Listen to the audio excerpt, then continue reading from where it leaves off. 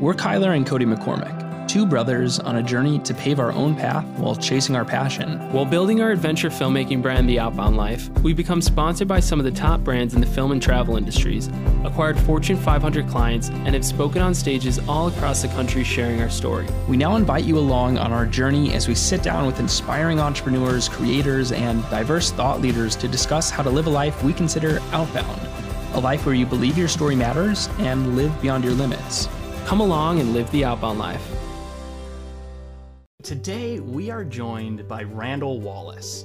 Randall is a screenwriter, director, producer, and songwriter who came to prominence by writing the screenplay for the historical film Braveheart, starring Mel Gibson. Braveheart was nominated for 10 Academy Awards and won 5, making it one of the most Oscar-nominated films of all time.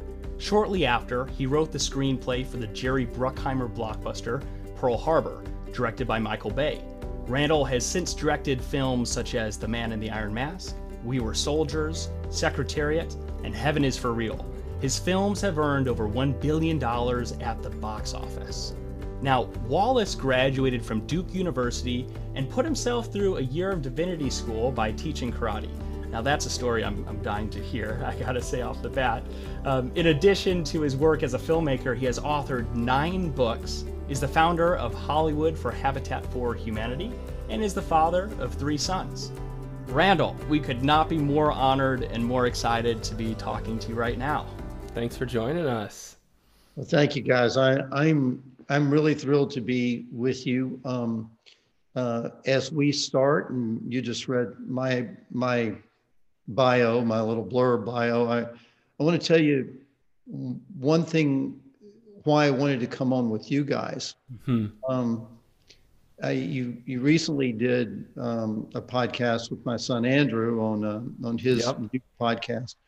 And it's something that he had pointed out to me about you guys before that ever happened. But when I heard the podcast, I really realized it. When I think about what is essential in life and what is important to talk about, it gets down to me about a spirit. C.S. Lewis wrote, "You don't have a soul, you are a soul. You have a body." And I would even, at the risk of rewriting C.S. Lewis, I would change soul to spirit. In that spirit is the animating force that drives someone.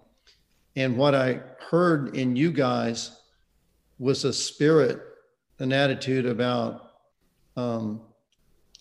moving outward into the unknown, into some danger, into some risk, into excitement, and doing it in a positive way. And I found that really exciting. So I'm thrilled to get to talk with you guys. It's an honor for me. Thank you. Well, thank you. And I mean, that's exciting to hear, because we definitely wanted to ask why'd you say yes? Why'd you say yes to come on to this? We were a bit shocked too, and very flattered that you would say yes. So that means a lot. And it was really fun getting the chance to talk to your son, Andrew. And even, there's so many things that we want to explore in this conversation with you, but I think one of the fun elements, among many others, is the fact that you work on these movies with your sons. Totally. And how there's different wirings, and you guys all kind of come together and, like you just said, kind of get at the spirit of these stories that are mind-blowing and transformative, and some of our favorite movies that we've ever seen. So I've got 3 sons, and the fascinating thing, like listening to you two are brothers like Andrew and his older brother Cullen are. They're different, and yet they're so different and yet so much the same. But Andrew is, and he's been this way from like birth. He sees things as they are. And that's a really remarkable gift, especially in our family, because we're dreamers. And so we'll look at something like Cullen and I were in Scotland when Cullen graduated from high school and was about to go off to school. Yeah. I took him to Scotland to live with the the battle reenactors of Braveheart for a week up in the Highlands wearing kilts. Oh, wow. Nice. And these are criminals. They're, like drug running, murder committing, headbanger guys. Oh, and I took Cullen up there, and we would be just staring at a forest, and he would just hold up his hands and say, "Everybody shut up," because he was imagining worlds that other people couldn't see. Andrew could look at whatever is and know exactly what's going on. So Andrew said to me, "You really need to talk to these guys." So it was a cool thing, and I'm really glad he did. Well, it's fun to hear that, because I think and that's something that we're curious to talk about. How, Kyler and I, right, we grew up together in the same household, and we come from a household of dreamers. Like, our parents were always like, if you can dream it and then you work hard enough to match that, like, anything is possible. But I think even Kyler and I have different characteristics, where Kyler is more of that. He's more of the storyteller and more of the, he creates what's possible. And I'm definitely a little bit more of the practical of like, okay, here's how we're going to get it done. And here's how we bring that to life, which is like, we it's the team. And and he pushes me to grow. And we're always really intrigued, especially when there's somebody like yourself that we look up to so much, kind of understanding where you come from. And it was fun, even, we read your book, and it was really inspiring. But one of the dynamics you talk about is that difference between your mom and your dad just being very practical. Like, okay, you're writing a story. Can you sell it? Is it good? And your mom is more so like, well, what does it mean? Where's the art in it? And I think we have the same, really similar kind of wiring with our parents. And I, probably resonate more with that more sensitive, like, artistic side that I get from my mom. And Cody, he's just got the wiring of that, much more practical, sees it for how it is. But enough about us. Let's jump right into the good stuff. Let's jump right into Braveheart. And I am so excited because this is my favorite movie of all time. I've seen it more times than I can count. I've made everybody in my life pretty much watch it. And let's see, Cody, was this the first R-rated movie we ever saw? Yeah, no, well, it's funny because Kyler and I were just trying to recall this story before we got on. And I think how it went down was our parents they were at, maybe it was a church event or a conference or something. And the pastor, one of the main takeaways was you have to live with a brave heart. And from that, I think it was our mom who came home and was like, guys, we need to watch Braveheart. And we were pretty young at the time. Like Heather said, I don't think we had seen an R-rated movie before, but here we are as a family. We're going to watch Braveheart. We watched it, and it was a very memorable experience. But I think, it's funny hearing that story because, or even thinking about that story of the fact that Braveheart and the story and how you develop that has impacted so many different lives. And I think you talk about a little of the mission that we're on with our company, The Outbound Life. We're not always doing it perfect where we're going outward and pursuing the risk and stuff, but it is that mindset or that mission that we're trying to live with. And we're trying to help bring that little bit of inspiration to others, because I do think it's so powerful for people to grasp onto that concept. And I think it is, in a way, what you term the Braveheart life. It's very similar of like going after life with courage, needing to live with courage. Yeah, well, but I think, I'm so sorry to jump in there, Cody, but I was going to say, when I think of Braveheart, when I talk to people about this movie, this is seen as, it's a manly man movie, right? It's a movie about war, and I think people associate it with it. But one of the things that's really interesting to me is the way you've described this movie, and you've ultimately described it as a love story. So, Randall, I gotta ask you just off the bat, is Braveheart the most macho film ever made, or is it the most macho chick flick ever made? Yes. It's that's a glib answer, but it's, I believe, impossible to make a truly manly movie without it being a truly womanly movie, that, and vice versa, that we don't exist without each other. And every true man is in some ways answering to and being faithful to the woman who sits at the core of his heart. And so is a woman looking for that person who is worth her love.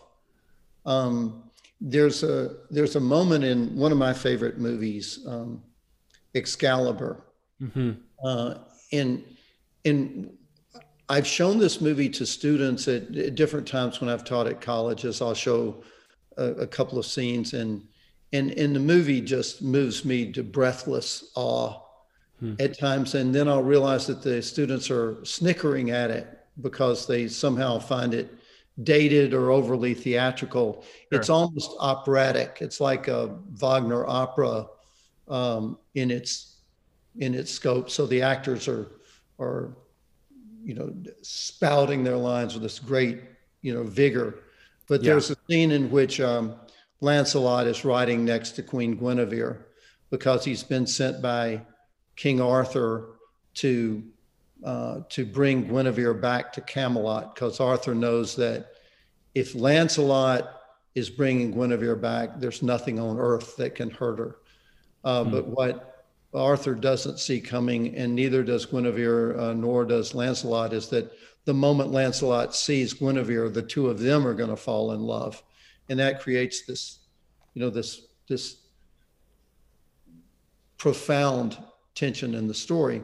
Yeah. Lancelot is riding next to Guinevere, and she has spurred her horse up beside him and says, "The ladies in waiting want me to, or wondering if there's any woman who has a chance with you." And Lancelot keeps his eyes straight ahead, and he says, "I'm a fighting man. I'm sworn to the quest." And she, somewhat flirtatiously, but with an open heart, says, "Well, surely there's some woman who inspires you." And it catches in his throat, and he says, "Well, there is one." And she says, "Well, tell me. Sure, you can tell me." And he says, "It's you." And that takes her breath away. And he looks at her and he says, "I will love you as my queen. I will love you as the wife of my best friend. As long as I live, I will love no other." And I can't think of a human being who doesn't secretly or not so secretly want to hear those words said and want to be able to say them. Now, that's the ideal. We wrestle in life with our, the ways we as human beings fall short of that sort of thing. Or to get to a point where we can say in our lives, every man dies or every person dies, and not everyone really lives. That's certainly shot through. And I mean, there it is, written behind you, "Die trying." Like, yeah. Now that's what we want. Yeah. And that takes the commitment of faith, because if you're gonna win, you're not showing any kind of courage at all. Right. There's uncertainty. So, Superman is not brave when he faces bullets and he knows will bounce off his chest. So to me, the shocking thing about Braveheart was that when I wrote it and I finished the first draft of it, I had zero sense that anybody else in the world was going to like it. Absolutely none. And I showed it to a friend named Jack Bernstein, who's one of my best friends. And Jack wrote Ace Ventura. Okay. And when I would give Jack my first drafts, and he would tell me, okay, here's where something might work if you pay it, and vice versa. We would do that with each other. And we sat down at a restaurant and he said, this is the best thing you've ever written. And I was absolutely stunned because I didn't write it for other people. I wrote it to say, this is what moves me. Well, and I think it's interesting hearing that, because you're talking about these stories in the actual films. They have these moments that evoke emotion, and it's going through some sort of conflict, and there's uncertainty in it. And I think even when we look at your story, you start to hint at that of writing Braveheart. There's uncertainty in that whole process. Like a lot of people can, look at you now or look at the film now and be like, wow, Braveheart, it's very successful. But that's not the story in the making of it. That is definitely not the story in the making of it. Tyler and I took time to read your book, Living the Braveheart Life, and you describe one of your darkest days where you literally were going through turmoil. You felt you were going to lose your home, everything that you had. And basically, you said a prayer, and you say that from that prayer, Braveheart came. Can you bring us into that story a little bit deeper? Yeah. So I had first come across the existence of William Wallace when Andrew was in his mother's belly. She was pregnant with our first son, and we were on a trip to Scotland and walked into Edinburgh Castle, and there were these statues, William Wallace and Robert the Bruce. And I asked a member of the Black Watch Guards who this Wallace was, and he said, "Our greatest hero." And I'm like, okay. And I'm elbowing my pregnant wife, and I'm like, "Greatest hero, honey." But I knew at that moment it was an incredible story, but I didn't feel prepared to write it. And I had a baby on the way, and I needed to be able to feed him. Yeah. And I got involved in TV for a number of years and was doing well in TV, making money. My career was really taking off. And then there was a writer's strike, which not only interrupted the whole business, but it allowed the company that I worked for to suspend all of the contracts that they had. So I had a guaranteed income. I had spent money buying a home for my family and fixing it all up because I felt sure my income was secure. Right. Strike went on for nearly a year. I was losing all my money. And on top of that, I was having an emotional reaction to that. I was knotting up inside. I was actually, I was having sort of panic attacks, I guess you'd say. My hands would tremble. And I'd seen that happen with my father when he had lost a job. And when my father had lost his job, my sister and I were farmed out to relatives for a time because my dad was in the hospital and my mother was taking care of him. And at one point we even lived in a place that had no indoor plumbing. And it was one of the most important times in my life, and in some ways a super happy time, because the relatives that had no indoor plumbing were the most courageous and loving family. I mean, we'll get back to the whole concept of family, family as blood and family as chosen family. They were my family, and it wasn't like they had so little, but they had everything because they were there and they were willing to fight anything to protect my sister and me. Fight the demons and the fears that we were facing. But I got down on my knees on that morning when I was having my my darkest hour. And my prayer was basically, as I mentioned this in the book, but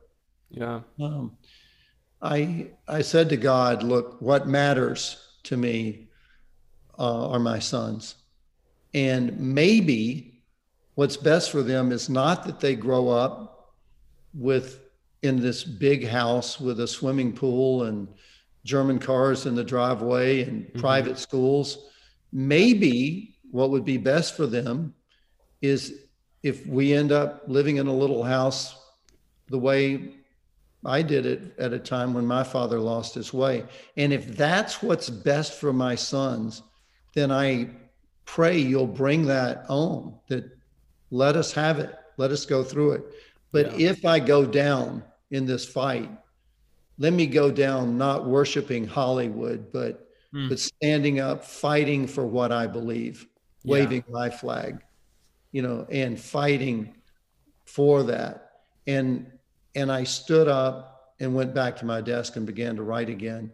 And it's directly from that they may take our lives, they'll never take our freedom. Those lines would never have been born without that experience, that prayer, that place to be. I was fascinated listening to the podcast you did with Andrew, and you guys talking about, a shot you were trying to get when the sun's going down and you're on top of just a spire, and you got to climb. You get up and then think you've got the shot, and you're climbing down. And let's try one more. Let's run that back. Now, it's like that becomes your finest hour. That becomes. And in fact, I was guessing, and you tell me, but that while you go, this could go really badly, and we could get really hurt here. Yeah. It's when you're aware of that you don't. When you get really hurt is when you think, oh, we're cool, we're fine. And then all of a sudden you step on the rake and it, goes through your eyeball. Right. Yeah. But it's those moments that become crucial, like having the courage to put yourself in the place where you're lost and something happens you never saw coming. I never, ever saw Braveheart coming. And when I wrote the script and I gave it to a young woman named Rebecca Pollock, who's Sidney Pollock's daughter, and we began working, she went, who do you think should play William Wallace? There was only one name for me. It was Mel, and sent it to Mel and didn't hear, and then got a phone call. Are you sitting down? No, sit down. Mel Gibson wants to meet you. And then the next day I met him, and I want to be appropriate here, but I had walked around the neighborhood and prayed to God, please do not let me kiss his ass. Yeah. Because I knew if my orientation became, what does he want to hear? Right. Let me say that I was of no value to him. I was no value to me. Yeah. I had to be and where that meeting went was I was sitting around with a bunch of people, none of whom were saying anything. And I just felt the power of the meeting leaking away. And I leaned over the table and started to pound on it with my fist. And I said, look, every movie has a message, a spirit, whether it wants to or not, it's got one. And what most movies say is the guy with the bluest eyes and the biggest biceps and the greenest money gets the girl. Right. This movie says you're faithful to your heart. Even if they cut it out of your chest, you prevail. That's the movie I want to make. That's the movie I want my sons to see. You want to make that movie? I'm your man. You don't want to make that movie? You need to say no. Well, everything you just shared there is really powerful. And I think one of the things you touched on is it's almost like a posture that you can choose to live with or not. And for you, that ended in a moment where you're literally on your knees praying to God and saying that, I'm going to give this thing one last shot. And if I do it, it's going to be something I believe in. I'm not going to think about what Hollywood wants. I'm not going to think about any of these other things, or even going into that meeting with Mel Gibson and saying, I'm really going to pray like not to kiss his ass. And it seems to us It's like the more you climb in life, the more opportunities, the more power, it becomes more and more tempting. It becomes more and more challenging to stay true to your convictions. But it's really interesting to me, not only Braveheart, but ultimately the story of where Braveheart came from. And I think, again, people now have the liberty of watching this movie and they get to think it was all sunshine and rainbows getting it made. But one of the stories that you touched on in your book hit me on a really deep level. And this was the story of the movie was wrapped up and the sound and the color and everything was in its final form. And you were about to screen this movie to your friends and family. But instead of feeling, let's say, excitement and just the thrill of doing this, you were overcome by this crippling doubt. And I think that's something that all of our listeners are going to relate to in our own ways. Is that a story you could dive into a little bit? What it was like going into that screening and some of the doubt that you were experiencing? Absolutely. And I'm excited that you ask about that. And I want to ask you a question about why you ask about that, because I think it's really cool that you do. It's as you describe. The movie was finished, so it was not.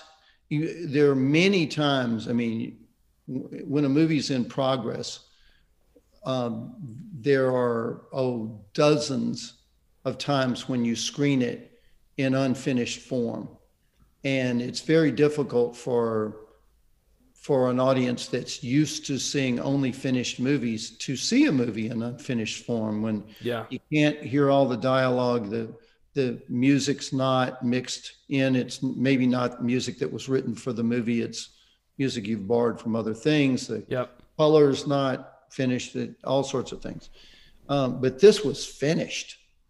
And we were at Paramount in this gorgeous screening room that they have, great big one, and I'd gotten to invite a bunch of friends, and I sat through the movie on pins and needles. It was like squirming in my seat going, oh, it's too long. Oh, it's too, oh, we should have left that out.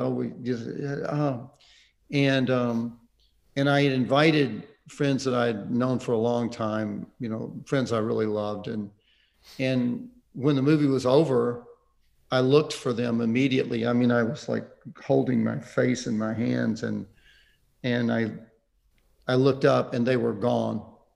And I thought, they just bugged out because they don't want to tell me, gosh, it was such a good opportunity for your career to happen, and too bad. And they didn't want to be the ones to give me that news. Yeah. And I was drifting out of the theater with all these people who were just absolutely silent as the movie ended. And we're walking out like a morgue. And they came out, both these two guys who didn't know each other, but they were both my friends, came out of the men's room.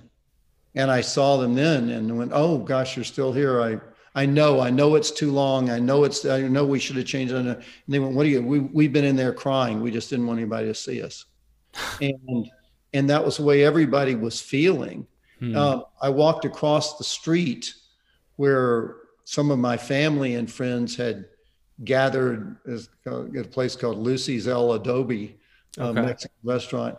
And I walked in and the whole restaurant started chanting, Wallace, Wallace, Wallace. And it was the most jolt from here to there that I could have gone. And what it said to me is that fear is a liar.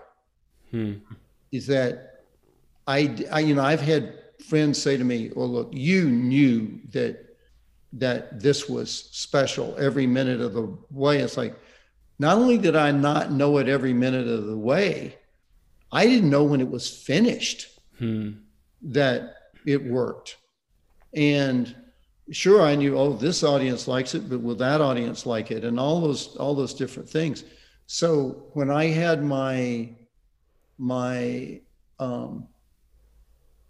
huge insecurity when I was there I was exhausted emotionally and physically, and and you're feeling this fear, it doesn't mean that it's true. You could be greatly misreading what's right in front of you because of those emotions.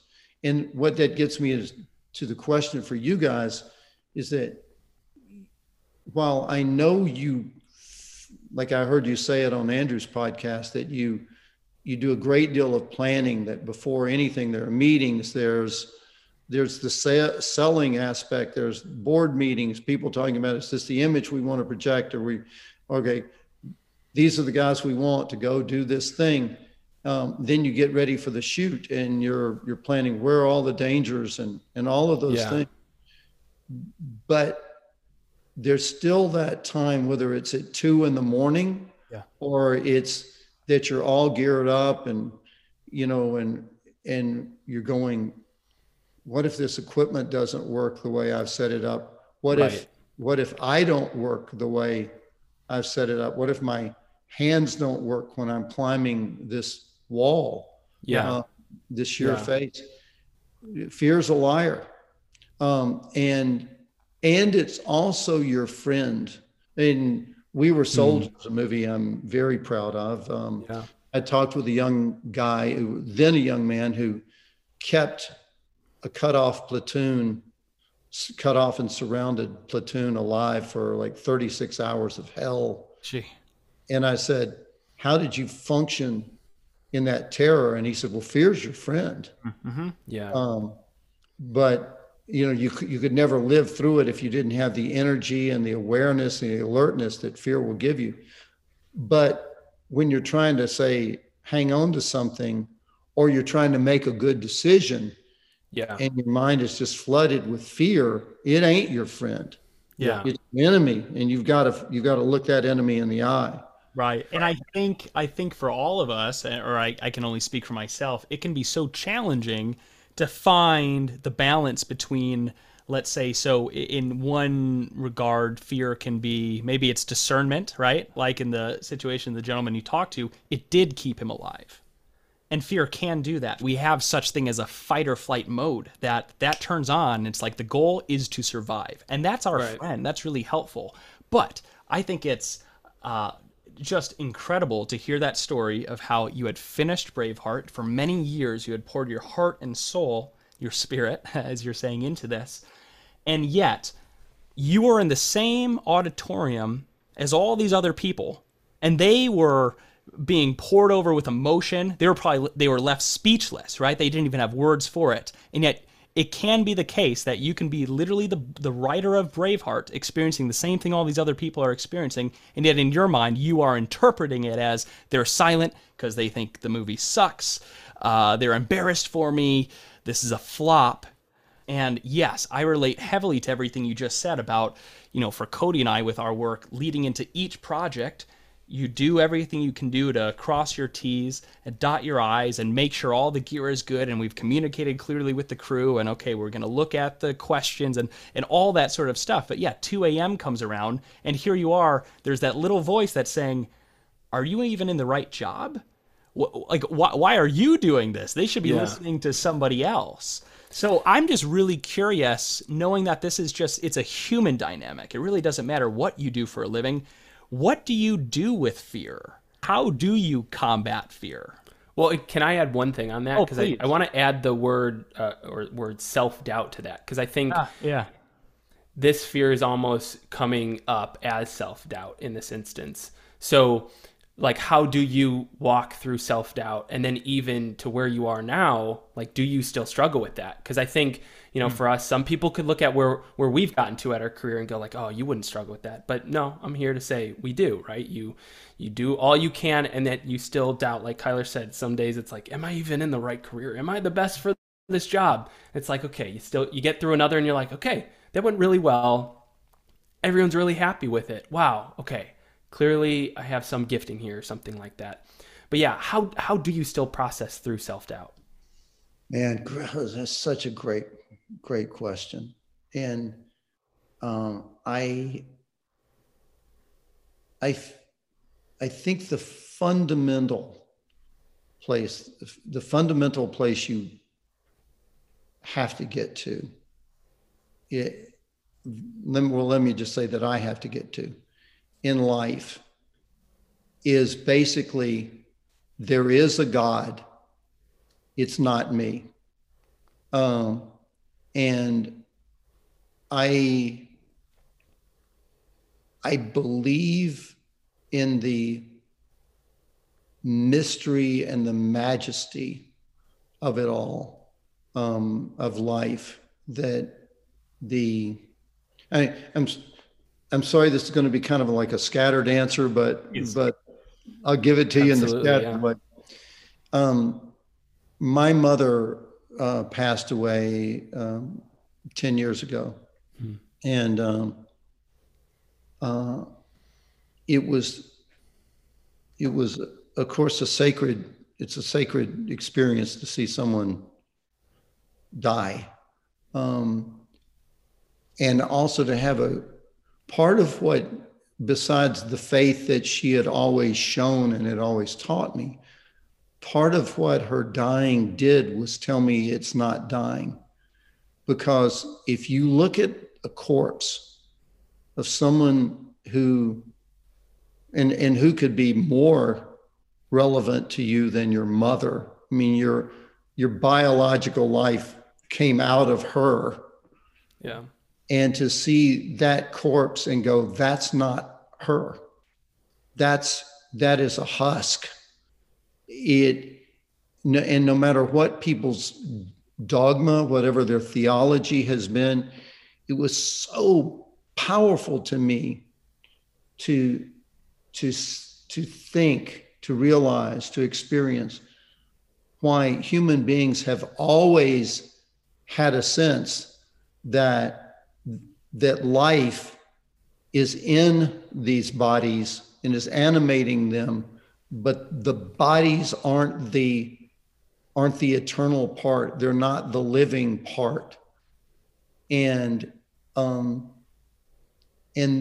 there's just the same awe. My youngest son was born a couple of months after she breathed her last, he breathed his first. And when he came out, he smiled, which is almost unbelievable for a baby, but I promise you it happened.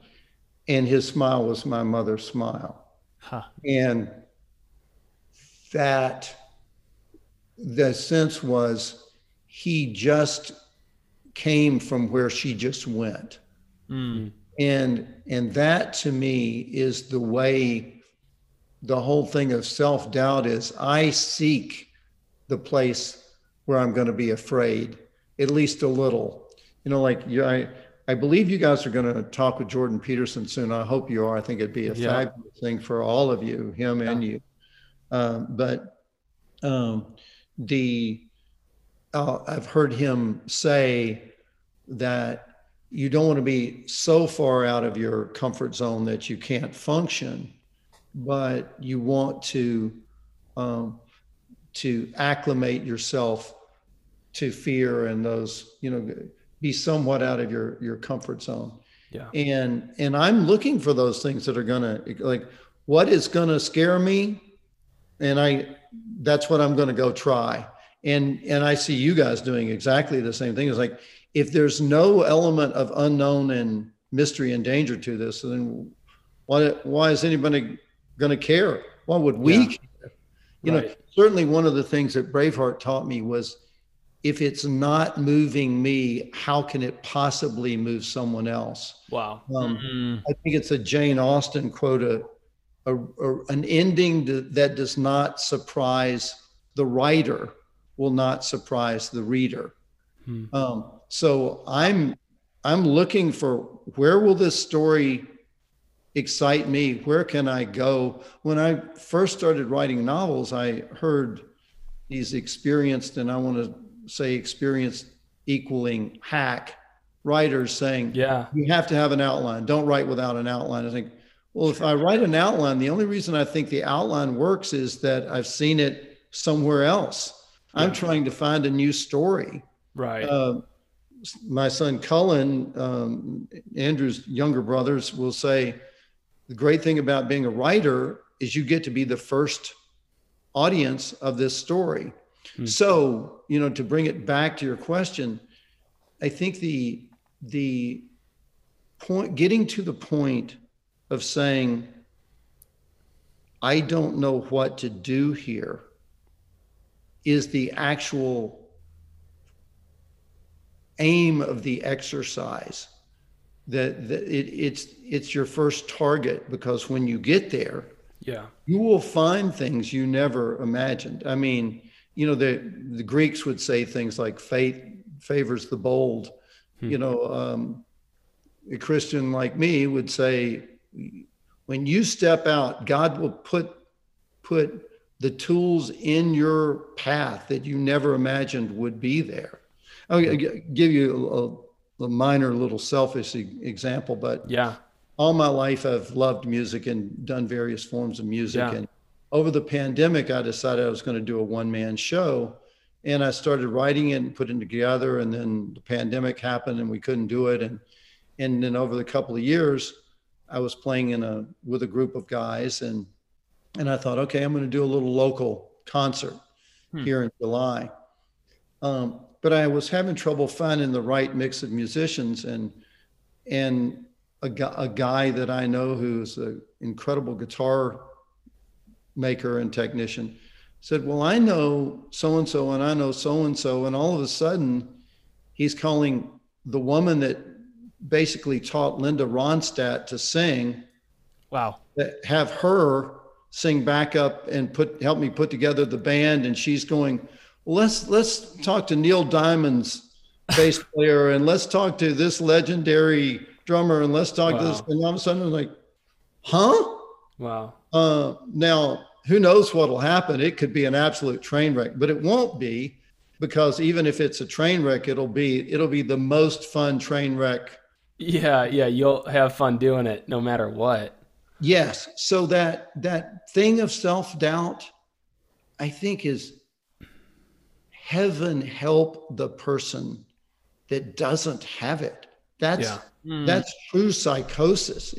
If you're not asking yourself at every moment, where might I be wrong here? I mean, one of the things where I first got enamored of what Jordan Peterson was teaching is that he was saying, what could I learn from this in his 12 rules of life? Yeah. What could I be learning here? What could this person be teaching me? And all the way back, Tony Robbins, I think years ago, said the most powerful question you can ask yourself is, what else could this mean? So if someone you love is furious at you and you're talking, you have no idea what it is you did wrong. Or, you think, okay, what else could this mean? Jocko said in the podcast, be able to detach. Hal Moore, the man that We Were Soldiers centered on, and they're going to rename Fort Benning, Georgia, Fort Moore. Wow. After Hal Moore. Wow. And his wife, Julie. But Hal Moore would say to me, don't overreact to an overreaction. Yeah. His leadership skills. So, but part of all of that baked into that situation is self-doubt, or at least self-questioning. Yeah. But when I get into the doubt part of it, what I guess I honestly get into is I don't believe in myself. I don't believe in my own understanding. I believe God believes he can do something with me. So it's not like, and maybe what that is slam me against a wall like a bug on a windshield. It might be what it takes. Might be. I mean, the other day I was talking with a friend because I had my second knee replacement surgery. I used to box and play basketball and all, and my knees are needed to be replaced. And a friend of mine wrote me and said, my wife has had like 16 surgeries, and she said that's the most brutal recovery of any of them. And I thought, 16, wow, and then I started thinking, gosh, I've had 28. So it's, Wow.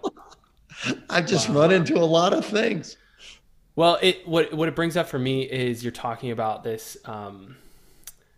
this area, what I would call growth. It's the growth area. It's the uncomfort zone, and Yeah. it takes uncomfort to be able to grow. And Right. without, like, if we just live in our comfort zone of what we're fully confident in, all of that, you never push out and grow and see what you're capable of. Right. And that's what I'm continually reminded with for myself is I think a lot of the scariest things that I do or take on, I could be, pretty scared about doing it. But if I can step back and go, one, no, I think God has me in this for a reason. And then two, well, let's see if I can get through it. Yeah. And then I'm here right now. Like, I've gotten through all of them up until this point. It shows that I've been capable of all that. And from that comes new confidence. And that's, I think, some of that, confidence you can live with. And I think as we're talking about this whole side of growth, I think it's important to acknowledge, and you talk about this a lot, is that the Braveheart life is something that's both for men and women. And I think you definitely demonstrate this powerfully through the character Penny Chenery in your movie Secretariat. I'm curious if you can tell us a little bit about Penny and even what led you to directing that specific movie. Yeah. Secretariat became was a surprise joy for me. Like Braveheart had this long personal journey, and We Were Soldiers did too. Secretariat came to me with a script already written. It was a good script. I did some work on it, but the original writer did great work on it. It was all set up at Disney, and a man named Dick Cook was running Disney, and I really admired him. And when he said, would you consider doing this? I immediately said, I'd certainly consider it.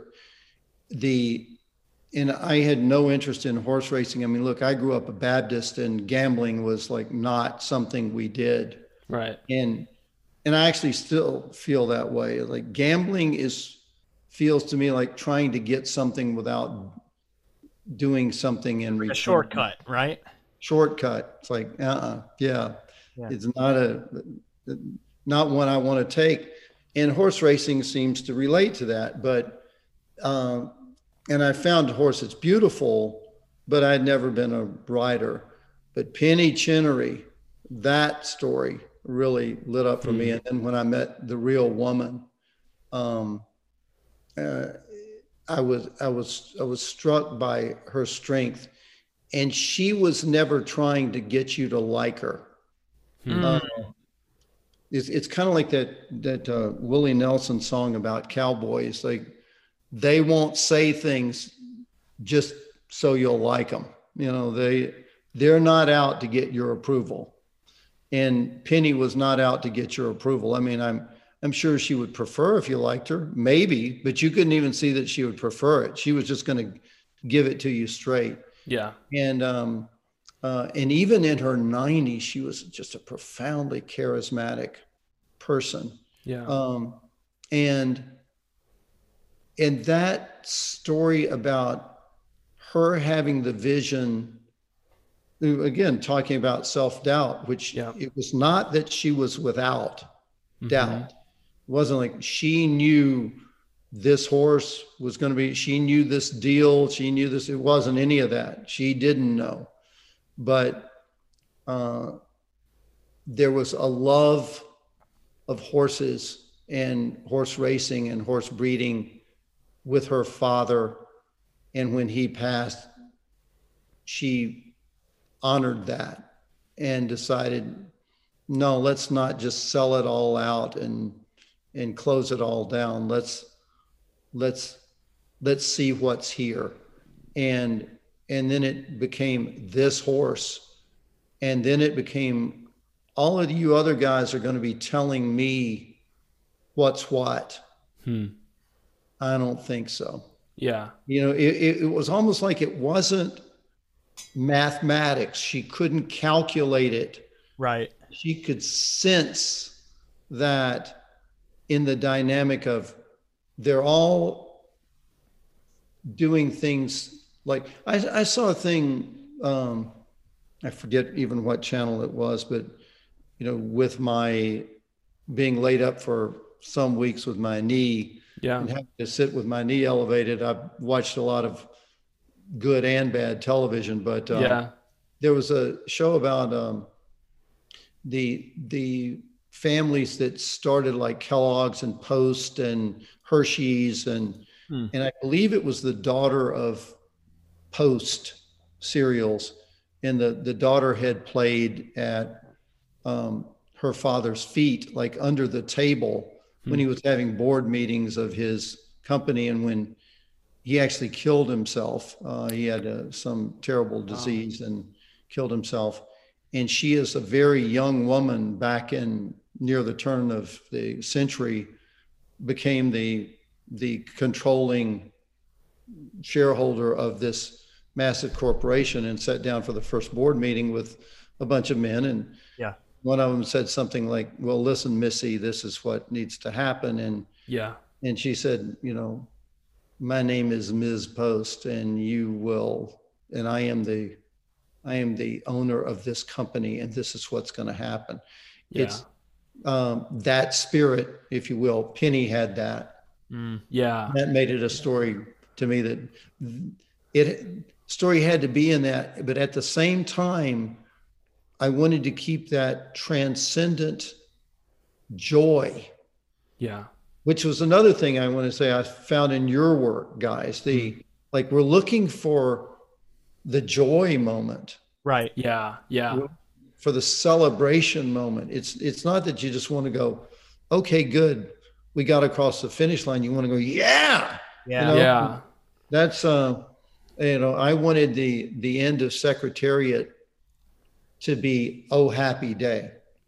It's certainly achieved just that. I rewatched it again recently, and it just gives you goosebumps. And I think largely because of, the spirit you're describing of who Penny Chenery was. And I mean, even there's so much in that movie, even the family dynamics. I love how between her and her husband and their daughter, they don't always agree on everything. And yet there's such a love and respect that transcends that. And the movie does end up being a celebration, and it's incredibly uplifting. And gosh, we could talk about your movies forever, but we want to be sensitive to your time as we kind of wrap up here. And Randall, one of the things that I was thinking of as we were preparing for this is there's many different ways that I would love to thank you and your work for the way it's impacted my life. But there's a story I'd love to share that hits me on a very deep level that I've gathered from watching your life, and even the way that you really talk about how some of the things that led to Braveheart were the fact that you kind of grew up with a lot of mystery.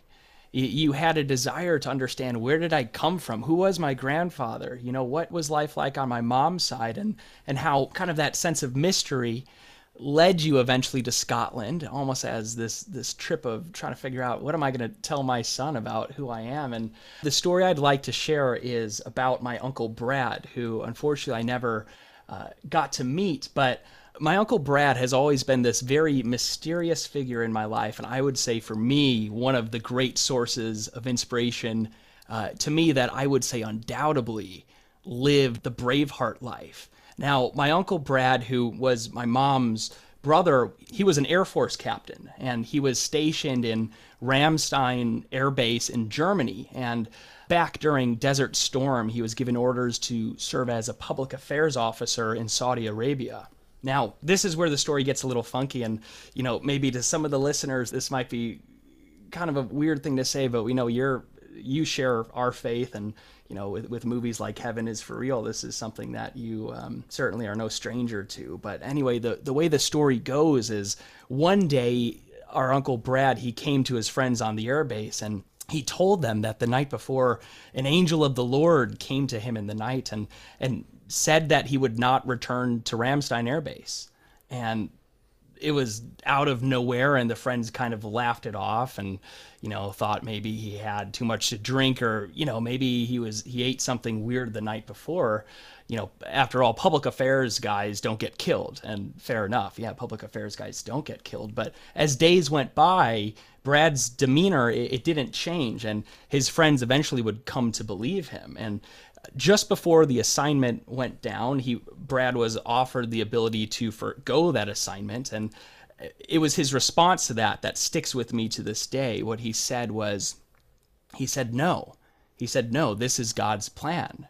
And as fate would have it, a few days later, Brad's C-5 aircraft, when it was taking off from Ramstein, it malfunctioned, and unfortunately he and I want to say 12 others perished. But for me, it's kind of hearing that story and even the aftermath of how in Brad's free time, he was a youth pastor, and he planned on becoming a clergyman after serving in the Air Force. And the day of his funeral at the airbase, hundreds of these kids who have been a part of his youth group that he had really impacted filled this chapel. It was overflowing with people, and they sang the hymn, "Here I Am, Lord." And just like that, you know, the dams bursted. Ever since, I've just heard so many stories of lives that he's impacted. But I want to wrap all that up to say that watching you and the courage and even the mystery that you allowed to, and still to this day allowed to guide your life, that's been something really reaffirming in myself, that I just have a sense that one day I'm going to have to go to Ramstein, Germany to meet the people who knew Brad and even kind of go on my own journey to understand where I came from. So that isn't as much of a question as to just say, I really appreciate that part of your story. And that's, I'm convinced, going to be something really formative in my own life. It may or may not be. I feel sure it is possible, but try to go to the spot where the plane went down. You know, try to stand on that spot. I went to London after Braveheart and went to the spot where William Wallace was torn apart. Yeah. And went to the spot where he stood when he was being tried. It's an important thing to do. Yeah. To find something happens when you go there. And that, you know, it's such a powerful story to say, is like, he couldn't see what would happen. He felt this message, this divine message, compelling divine message. And the idea of all these young people he had touched being there, feeling that's, you know, I understand when atheist friends of mine go, well, look, this is not scientific. This is good. Sure. To me, it's completely illogical to believe that there aren't things we don't understand that are at work, especially when you hear them shouted in your heart in these same ways. So, yeah. Well, guys, thank you for being a shout to my heart and to so many other people's. And I hope we get a chance to connect again in the future. I really appreciate the chance to be on with you. Well, Absolutely. We've been so honored, and this has been such a treat for us, and it truly means more than you know. And yeah, we'll let you go. And I know you have some upcoming movies and all sorts of stuff that you're always working on. In the meantime, for the folks that want to follow along with everything you're doing, in addition to your movies, the songwriting and the podcast that you're working on with your son and all sorts of stuff, where can people follow what you're up to? I think it's under something like therandallwallace.com, but Andrew will know. Perfect. Yeah. No, we'll get a link and definitely put it out so everyone can follow along. And yeah, it's, from what we've read, there's a lot of exciting things that you're working on, and we're certainly going to stay tuned. And I'd be happy to come back too if we ever want to do a reprise. So cool. Well, we will 100% take you up on that offer. I really dig you guys. I mean, they're like the issue of chosen family. Yeah. Julie Moore, who's, like I say, part of the renaming of Fort Benning into Fort Moore, she taught me the concept of chosen family. It's like you've got you got your family, and then you got the people that go, okay, we're family. So, you know, I love to find people go, okay, kindred spirits, you know, let's be allies. Well, we are all for that and certainly feel the same with you. Cody and Kyler, thank you so much, brothers. Take care, and we'll see you down the road. Thank you so much, Randall. All right, until we meet again. A few closing thoughts, guys. First, we're so grateful you took the time to listen today. It really means a lot to us to be able to share our journey with you. Second, if you got any value or inspiration from this episode, please take a minute to leave a rating or review on Apple Podcasts. Lastly, remember, your story matters, so go for it today and live the Outbound life.